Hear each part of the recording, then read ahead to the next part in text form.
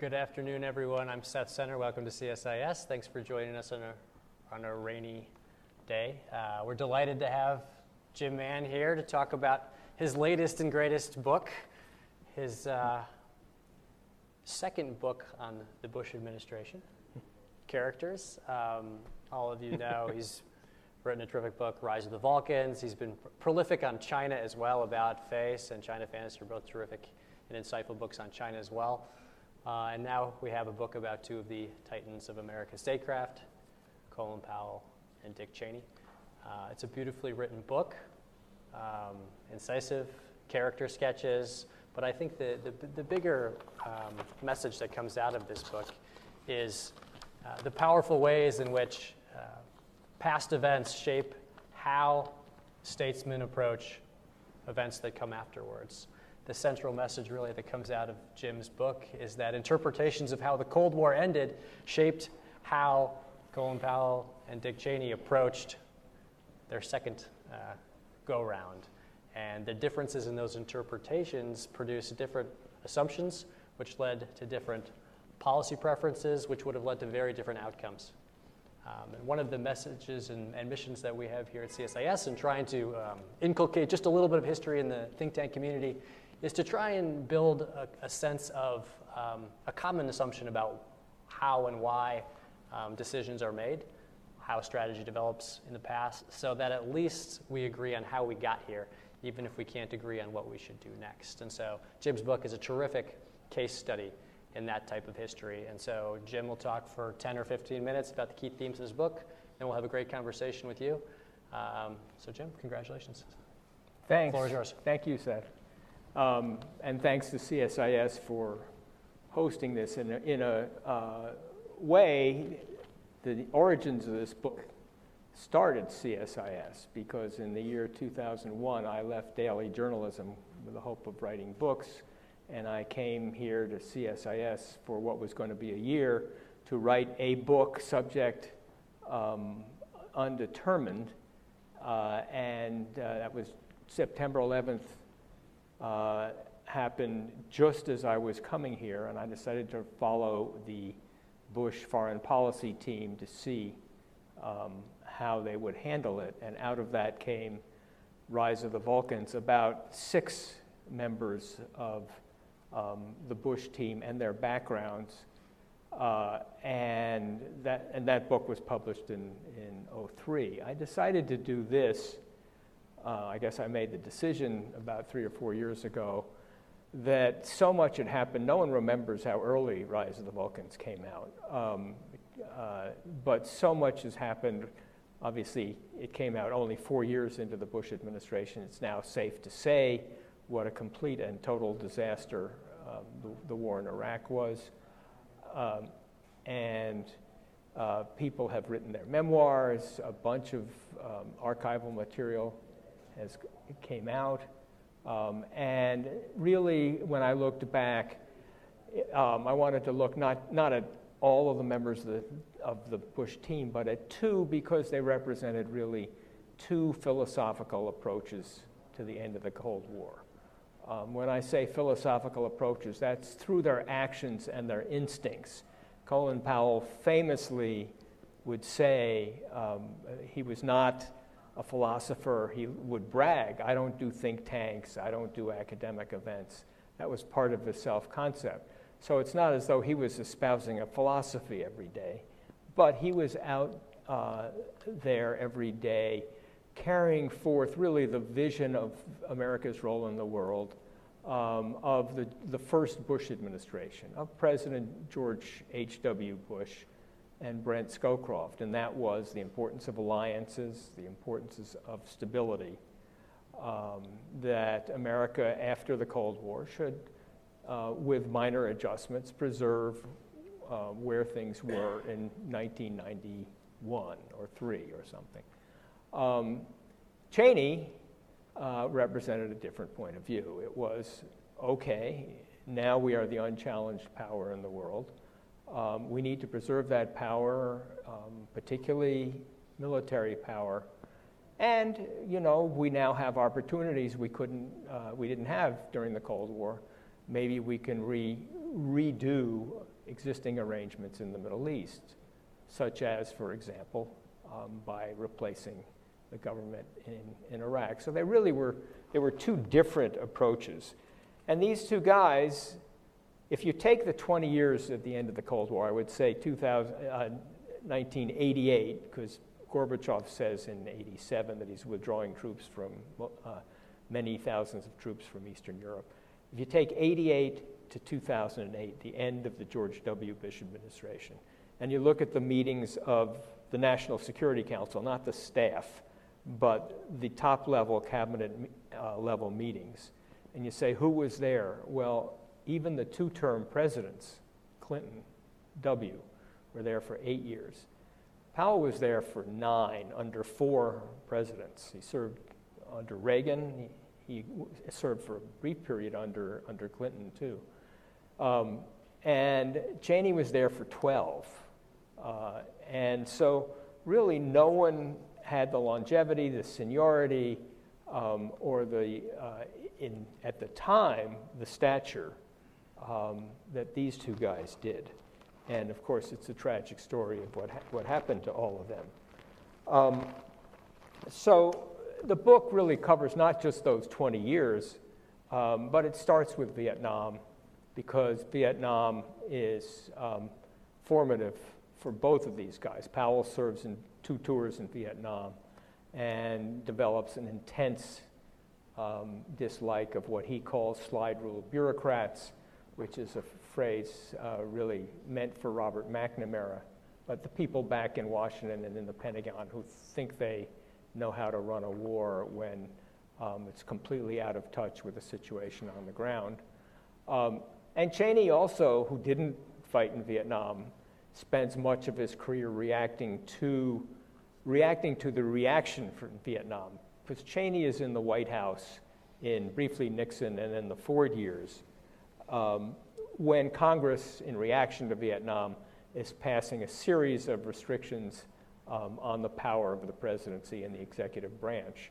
The War Powers Act would be the one that you all know, but there were really a broad series of them. And Cheney's trying to deflect these intrusions on presidential power, and it becomes a driving force for him all the way through his career. Even when he's in Congress, and therefore you would think he would be supporting congressional power.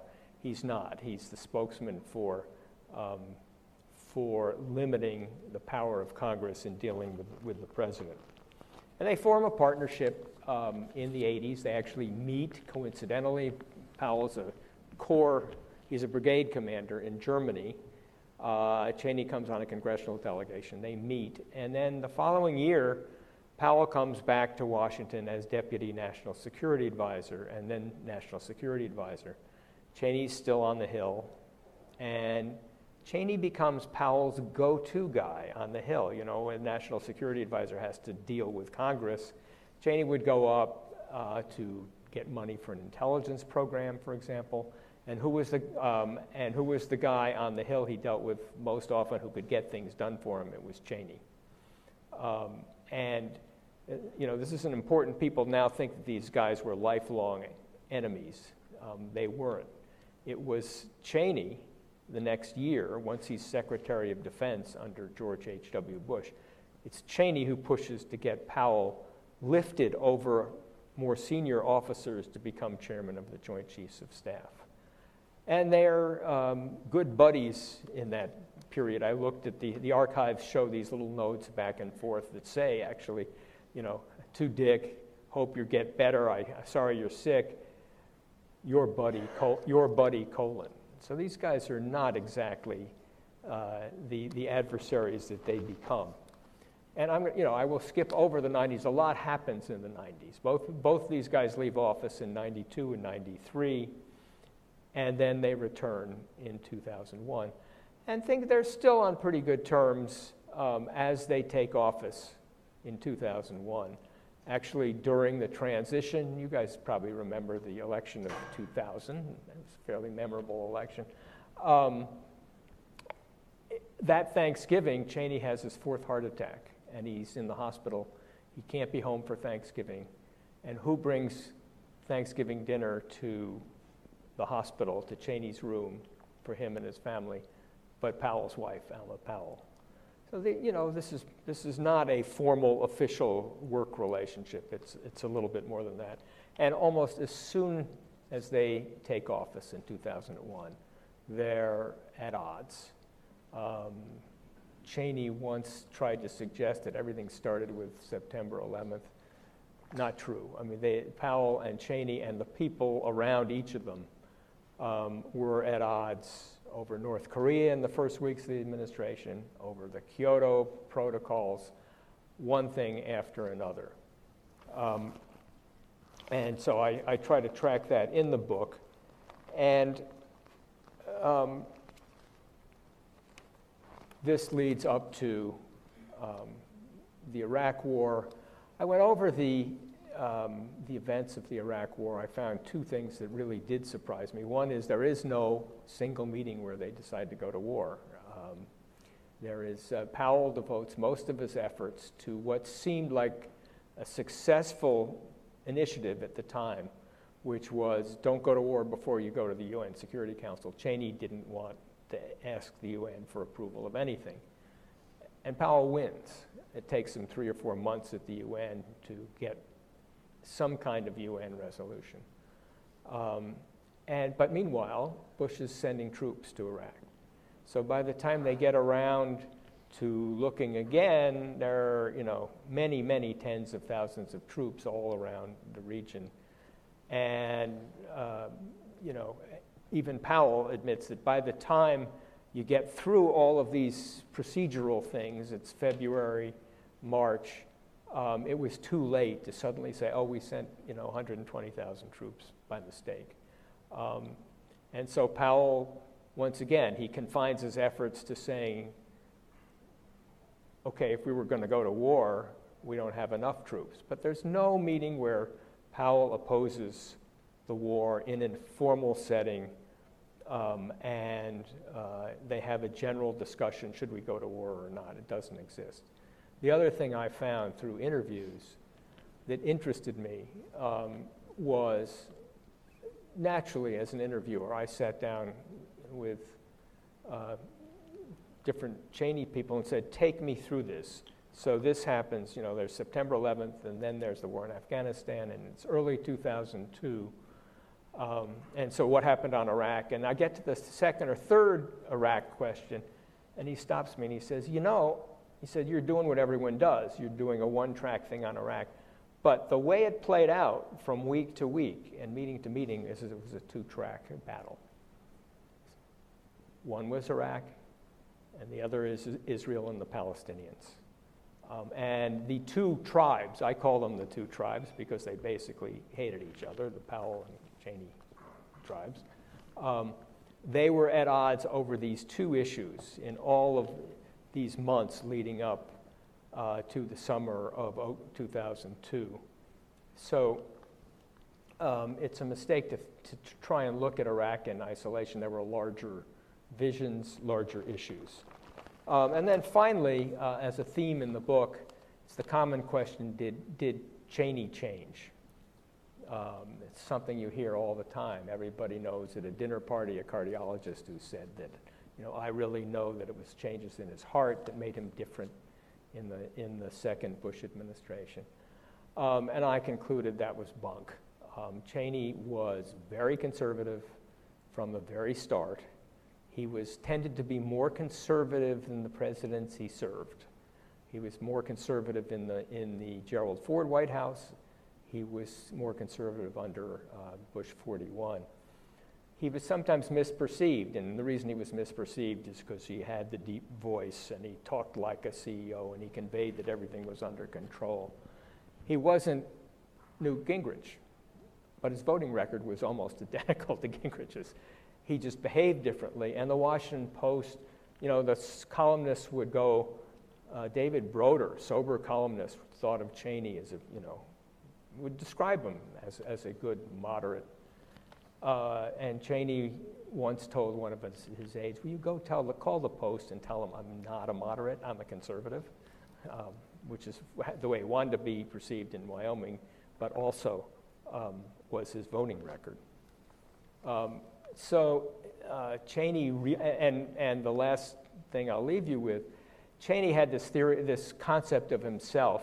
When he first ran for office in Wyoming, this was 1977, when he ran for Congress, and a reporter asked him, how could you run to be a lowly congressman after you've been White House Chief of Staff? And he said, when you're White House Chief of Staff, you're a hired gun. And he had this hired gun theory of himself in 2 administrations. He did what the boss wanted, ultimately, until 2001, when he'd risen to a level where A, he was on the ticket, he wasn't just a hired gun, and B, his informal function was to guide, steer this new president who hadn't served in Washington before. So he didn't think of himself as a hired gun anymore, and so his own very, very hawkish views could be and were put into effect.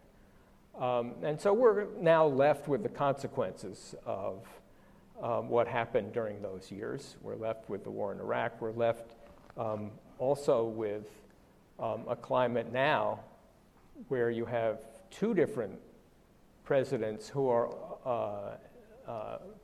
obviously couldn't be more different from each other, Obama and Trump, who, however, are vaguely in line with one another on the question of military intervention of the type that Cheney once espoused.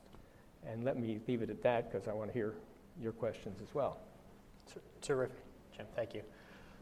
So what struck me is one observation you made in the book, which was that, ironically, Powell was the conservative and Cheney was the proponent of change, which is a flip from how normally we think of the two. So how did you formulate that interesting? Well, Powell was a conservative in the original literal meaning of the word conservative, which is to keep things pretty much as they are. Okay, the Soviet Union has collapsed, but our alliances are there, and we should rely on our alliances the way we have before. And why would we want to upset existing arrangements in the Middle East? They've been basically okay in Powell's mind, not Cheney's.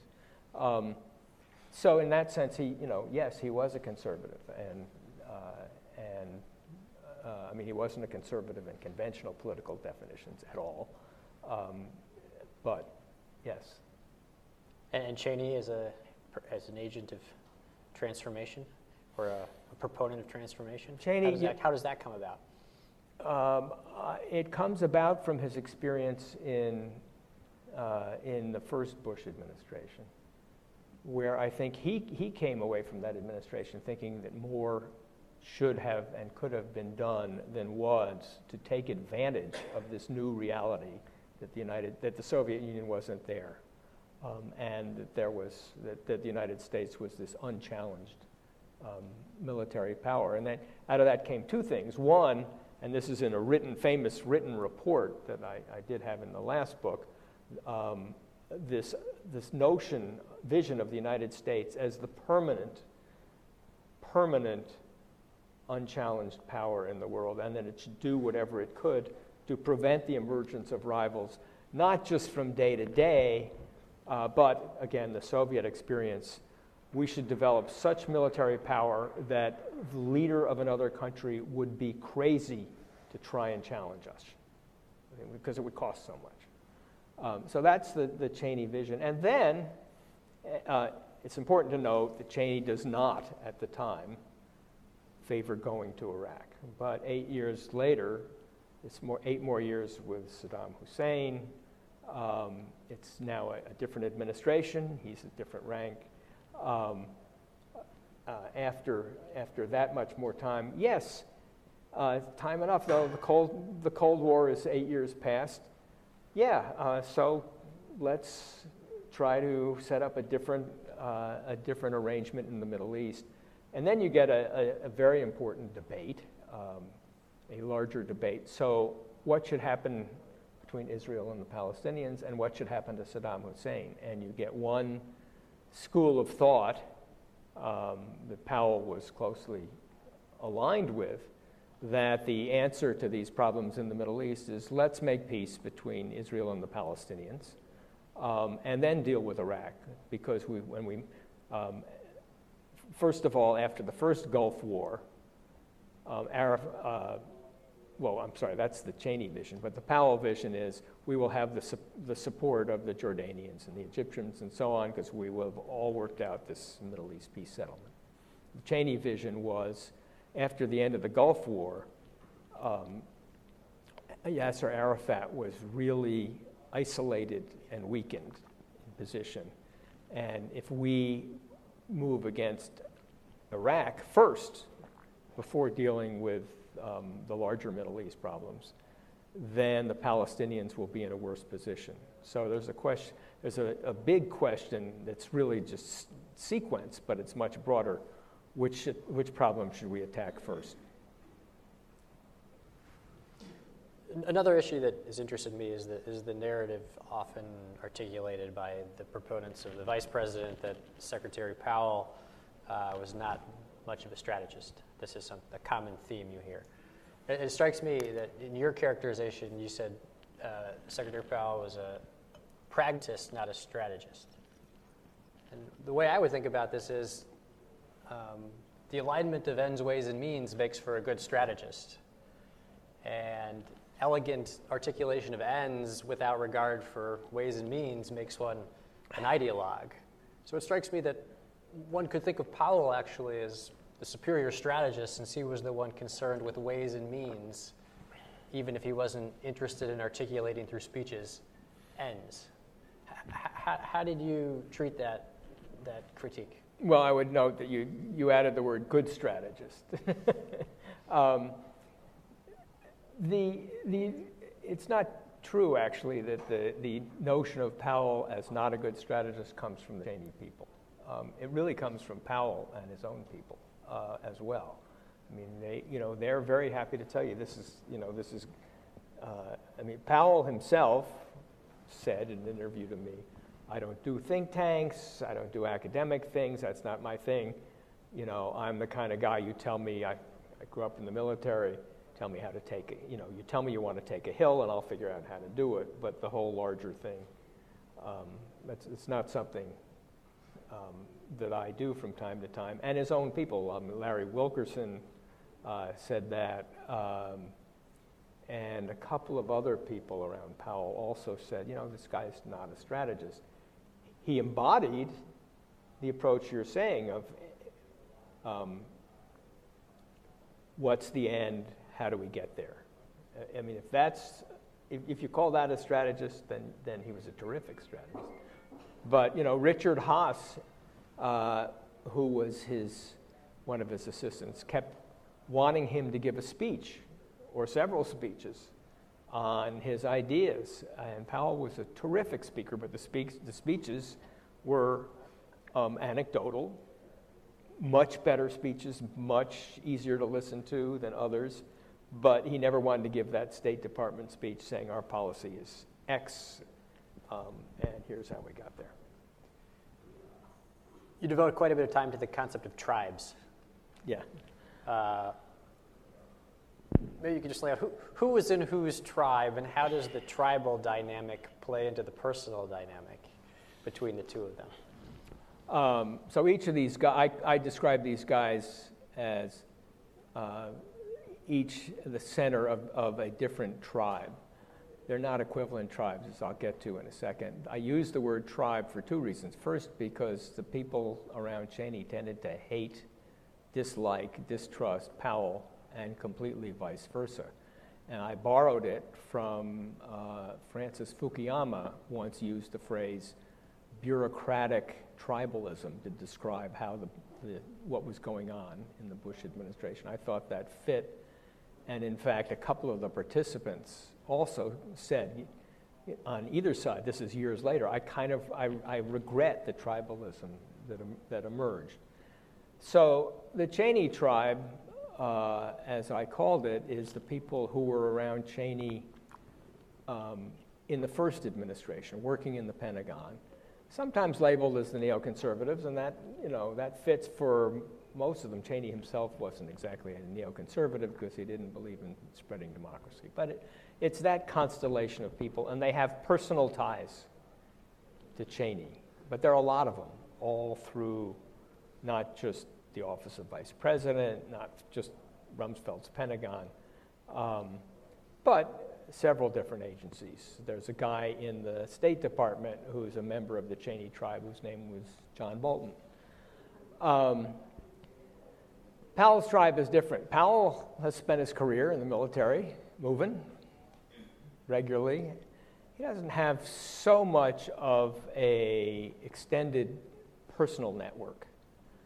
Actually, his close aide, Richard Armitage, who worked with him, had his own network, which is part of the Powell tribe. But Powell really, the people behind Powell who had the same point of view as Powell are the career people in government, the career State Department officials, the Foreign Service officers, the military, the career military, and people at CIA. And in fact, if this sounds a little bit like I'm describing what the Trumpians call the deep state, there's something to that. It's really, they are the people who think that existing arrangements have worked well. And what the heck are the Bush-Cheney people trying to do to, go to war in Iraq on assumption that we'll be greeted as liberators? So that's, it's a different kind of tribe, but to the extent that members of one tribe would sit around talking about, damn Powell, all he cares about is courting the press. Damn Powell, he's always a centrist. He always does what the Washington Post and New York Times want. And the members of the Powell tribe are talking about how crazy Cheney and his people are. It really was tribal. And the last thing I'll ask, and then we'll open up for questions, how would you characterize each of their individual relationships with the president? And was this a situation in which the underlying process created the challenge, or their own relationships with the president produced the confusion and bad outcomes? I think, on the one hand, Cheney's relationship with the president is really unexplored territory. They really didn't talk about it then. They've got their memoirs out. They really don't say much about it now. It is very clear, and it's not as bosom buddy as you might think. And Bush does keep his distance to the extent that increasingly there's a sense, hey, I am the president. Cheney offers his resignation a couple of times in 2004. I don't know how pro forma it was, but Bush decides he needs him. By 2006, as the war is going really badly, the issue of Rumsfeld comes up. Rumsfeld has offered to quit a couple times, particularly after Abu Ghraib, and Cheney has persuaded him not to quit, has persuaded Bush not to fire him. And after the 2006 congressional elections, when Bush takes a bath, it's worth stopping here for a sentence of anecdote. Before the 2006 elections, a guy named Mitch McConnell, who's the Republican leader, goes to Bush and says, I have to tell you this, you need to change policy on the war. It's an important anecdote because it tells you that McConnell knows how to do this if he wanted to today. He goes to the White House privately, change policy. Bush says no, and then they take a bath, and Rumsfeld, and Bush decides to fire Rumsfeld. And by Cheney's description, he calls in, Bush calls him in and says, I'm going to fire Rumsfeld. And then he gets up and leaves, as in, I don't want to hear anything back. I don't want to talk about this. This is going to happen. And in the last years of the administration, Cheney is actually isolated. There's another anecdote that's more than Bush. It's a cabinet-level meeting. And intelligence has just found that the North Koreans are starting to build a plant in Syria. And Cheney is in favor. The Israelis want the U.S. to bomb the plant. And there's one member in the administration at the top levels who wants to do it what the Israelis are asking, and that's Cheney. And they get to a National Security Council meeting, and everyone's against him. Bush asked for a show of hands, and Cheney's the only guy out of whatever, the 8 or 10 people in the room. He's left completely isolated. And you probably, I don't know whether you remember or not, just the photo of Inauguration Day at the beginning of '09 when Cheney is in a wheelchair. He's been moving books to get ready to move, and he's thrown out his back. But it was a symbol of just how weakened he had become at the end of the administration. Powell's relationship to Bush is better laid out, in part through Powell himself. I mean, he never felt that he had the relationship that he wanted with Bush. He tried to talk to him. Rice once said that she got frustrated because she would arrange meetings between Powell and Bush where Powell could lay out as passionately as maybe he had to her, really make the case, and she said he never quite seemed to do it. And Rice's perception was he was being a good soldier. But Powell, he got some time, just plain time with the president, not enough, and he always felt that, when he left, when he went out the door, the other door opened and Cheney walked in and won the argument. So let's open it up. If anybody has a question, just wait for Emma has the microphone, just so we can document it for posterity. Thank you. Bill Veal, I'm a retired Foreign Service officer. I wanted to ask a question about the invasion of Iraq. In the early period, the Turkish parliament voted to basically close the northern invasion route, so we had to decide whether to go ahead at that point and just use the one invasion route that we did. How did that play in the White House? Did you come across anything on that in terms of hesitation or going ahead or what? Yeah, again, they did decide to go ahead. As far as the Powell-Cheney aspect of it, it's interesting because the Cheneyites ended up, it became grounds for another grievance against Powell because Powell had failed to use his charm and all his skill to diplomatically this is with the Turks now, actually, to open up that northern route.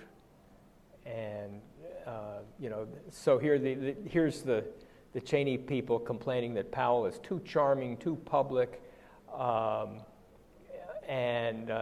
they wanted to use those skills on behalf of their own causes. Was there another part of the question? I can't.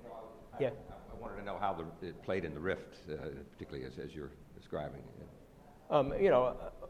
Once again, without that route, I've heard military analyses, this doesn't figure in the book, that in those very first weeks, it caused more American troops to have to, from the south, to run past Baghdad to cover the northern areas, and that was a factor in the deterioration, that they didn't have enough troops in Baghdad. Now, you have to say, along with that they had no preparations and no sense of the chaos and the looting that they were going to run into.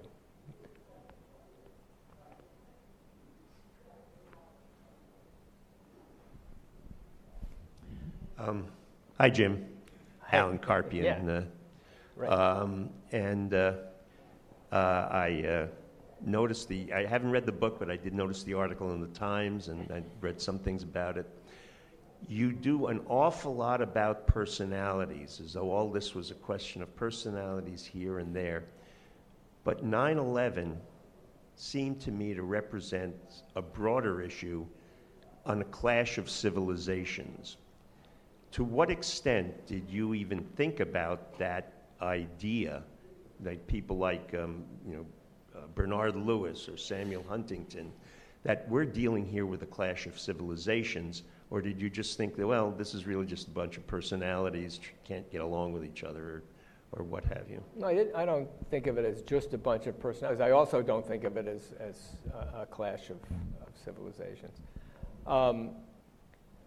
You had different responses to what should happen after September 11th and what it meant. And immediately, Powell's response is, we need to work through our allies. Very first meetings, that's his emphasis. Condoleezza Rice, who I haven't mentioned and doesn't figure as much in this book, is a student of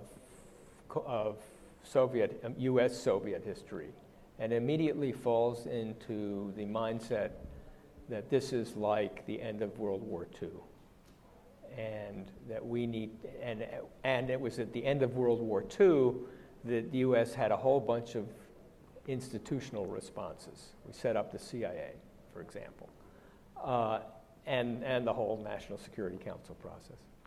And that we need to start doing that again. So she begins to focus on institutional arrangements. And I guess out of that, we got the Department of Homeland Security. But the neoconservatives think of it as more as a clash of civilizations, and they, particularly the leading neoconservative in the administration, who would be Paul Wolfowitz, begin linking this to Iraq. Why would you reject the clash of civilizations? Well, you can explain September 11th in other and simpler ways than to say they were simply the representatives of a different civilization, I think. I mean, that Well, it's not just September 11th. That's okay. That's a symbol. But certainly you have Iran today, and you have a good deal of the Islamic world which views that their civilization is clashing with the Western civilization. And doesn't that have something to do with what was going on? Well, where I would disagree is a unified Islamic world. I mean, I think there are different cultures within the Islamic world.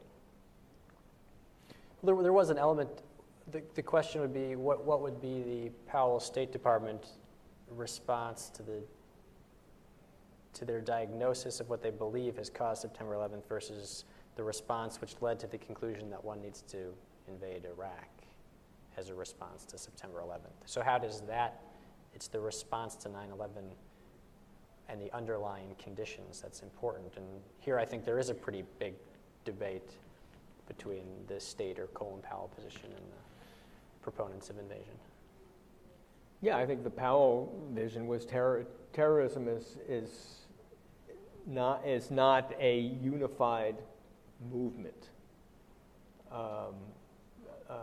That it's a bunch of different entities which have to be dealt with individually, rather than one mass force. In the absence of, let's play this out in a way in which there's no personality conflict then.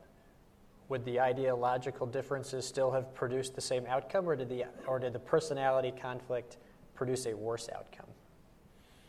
The latter. I think, there would still have been this debate for sure, and this conflict, and this larger conflict, but the personalities and the tribes that formed made things much, much worse.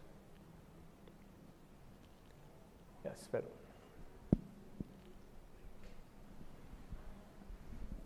Svetlana Savranskaya, National Security Archive. If you compare the Gulf War, fall of 1991, and then the invasion of Iraq, what struck me and I haven't read your book, I don't know if you're touching on it at all. In the fall of 1990, the Bush administration, and both of these guys are inside the administration, were trying to very actively involve the Soviet Union. In fact, there was a sense that, they can't do it unless Gorbachev gets on board and supports them. And then, of course, in 2003, Putin, with whom Bush had a very good relationship at the time, opposed it very, very strongly, and as far as I know, even shared some intelligence saying, really, they don't have weapons of mass destruction. They are not connected to Al-Qaeda. And yet, in the invasion of Iraq, that was not a factor, right? That, the Russian opposition, they didn't want to even consider that. One factor is obvious. The Soviet Union was the second superpower, Russia was not. But was there any difference in terms of, okay, we gotta work together with Russia or the Soviet Union between these two people that you're looking at?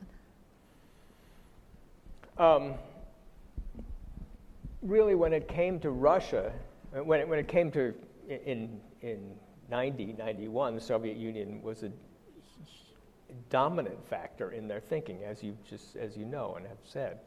I was actually, as a reporter, I was there for the meeting right after the invasion of Kuwait, where Baker goes to meet with Shevardnadze and gets Soviet assent to what's about to, what happens over the next 8 months. Russia figured in those years with that administration as not an Iraq issue, but when they first took office, long before 9/11, they wanted to get out of the ABM treaty. That was probably priority number one. And they thought of it in those terms and thought of it as a matter of Europe policy, but really, I couldn't find that they really were thinking a lot about Russia or saw Putin as a central factor until, of course, it becomes, they get to the UN much further along and they're facing opposition from the British, the French, and the Russians. And then, it's something they don't like. But again, he's not really part of their calculations.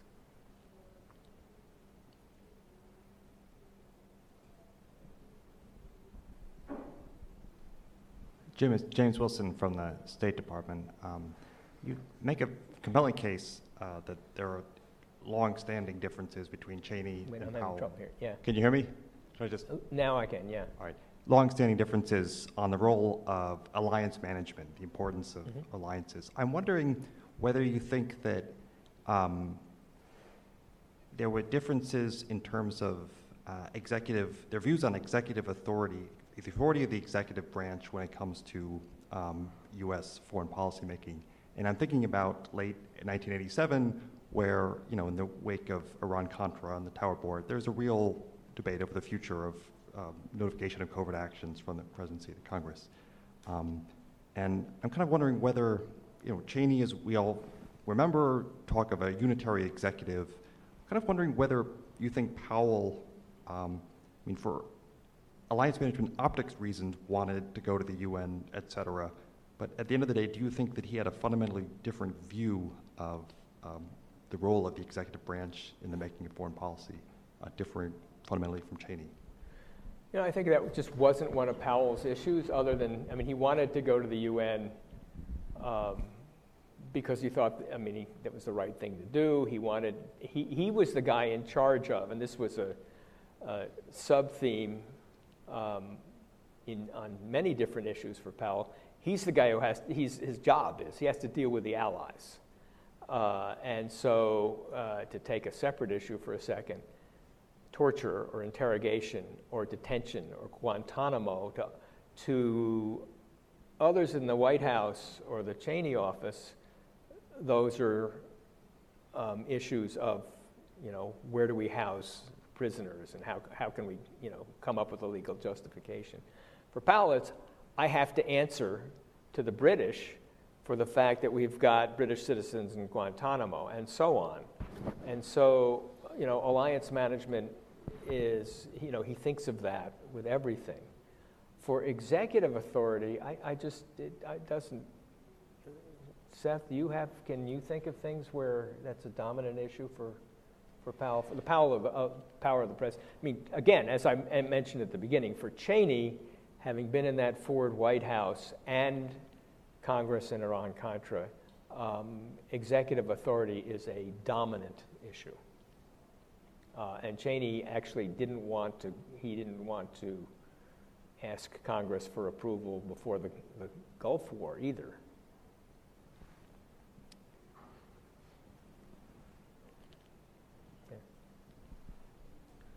I'm not sure about, one thing you haven't mentioned are the neocons, and I was wondering if the neocons, I don't think they had much influence on Powell, but did they have much influence on Cheney? Well, yes. I mean, I said Cheney wasn't himself a neocon, but, again, the reason for that was, I mean, there are other beliefs among the neocons, like the importance of spreading democracy, that really were much lesser issues for Cheney himself. But he had, as his part of his really team and network, and often his staff, leading neoconservatives, including Paul Wolfowitz and Scooter Libby. But again, there are many others as well. And so, yes, there were no neoconservatives at the highest level of the administration, but they were there, and they were aligned with Cheney. Tom, yeah. Oh, I'm sorry. Please go ahead. Thank you very much.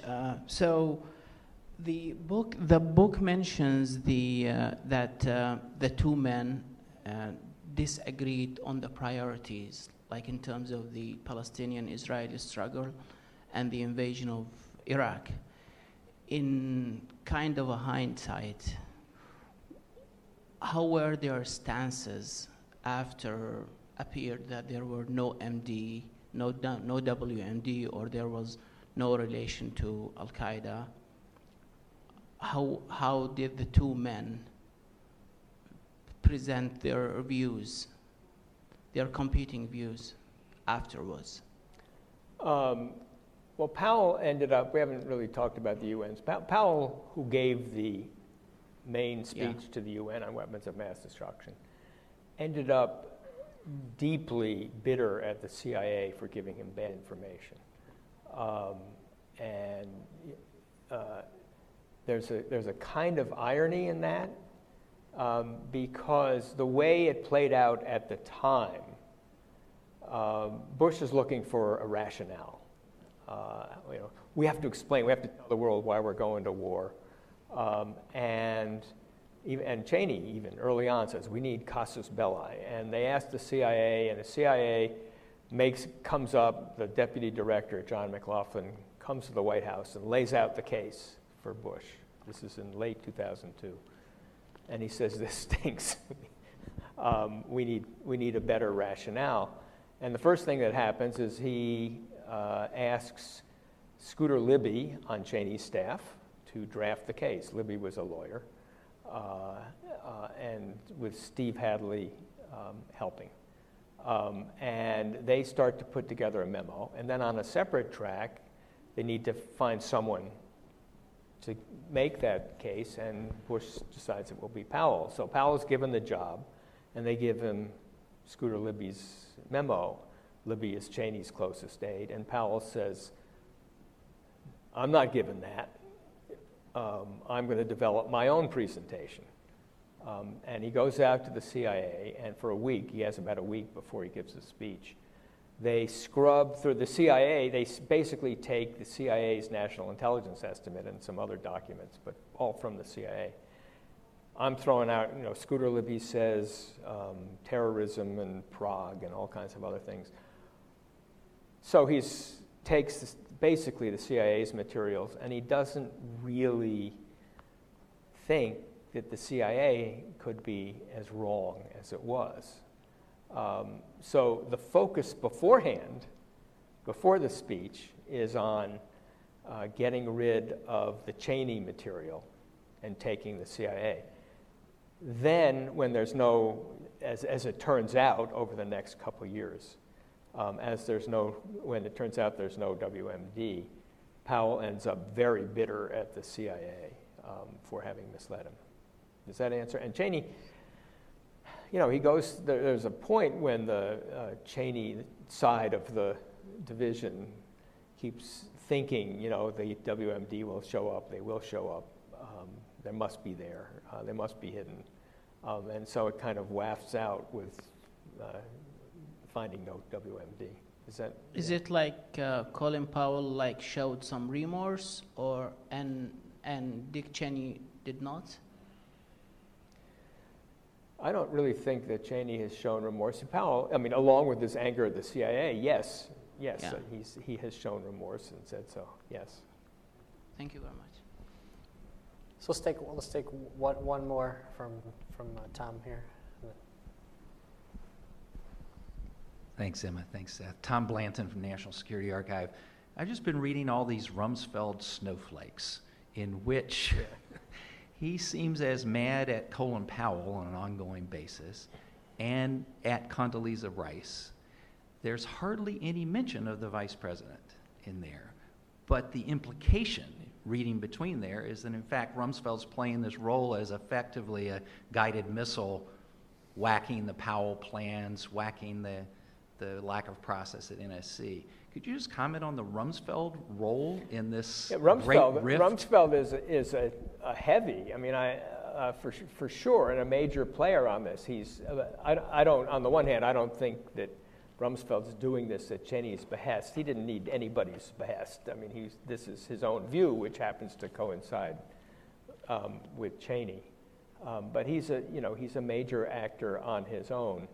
One thing that I say in the book is that he reinforces Cheney's instincts and they reinforce his. And on the other side, Richard Armitage backs up Powell and Powell backs him up, so that you have, actually there are three teams of, I call them the BFFs, best friends in the administration. Rumsfeld and Cheney, Powell and Armitage, and then, and this is an important level, at the deputies level, there are deputies meetings making all these decisions. Paul Wolfowitz and Scooter Libby are kind of a tag team as well. And what it makes is it reinforces the divisions, because actually in the first Bush administration, when Rumsfeld wasn't around, people didn't find it that hard to deal with Cheney. In the first Bush administration, when Armitage wasn't around, Powell seemed to be, you just didn't get to these disputes, which says nothing about any individual person, but it just was part of the dynamics of that administration. So here's my last question. Yeah. After having spent so much time in these two men's lives, do you have more empathy for either one or both of them, the challenges that they faced, their experiences? I know as a journalist you're not supposed to say that, but as a biographer, do you have, how do you feel about these gentlemen after this? On Cheney, what came through, more to me, more this time, is simply, it's not his personality, it's that he was wrong. He just, he could, you can talk about lust for power or not lust for power or something, that on the key questions on Iraq, will we be greeted as liberators? Is the insurgency just a temporary thing? He was wrong over and over again. And that it's not actually his personality, but his errors on what was going to happen. On Powell, I probably, he's incredibly admirable, likable guy who made, however, mistakes that there's no way of explaining them away. And I guess that's what I was left with. Thank you, Jim. Congratulations on the great riff. Thanks. Let's give him a round of Thank applause. you all. Thanks for coming.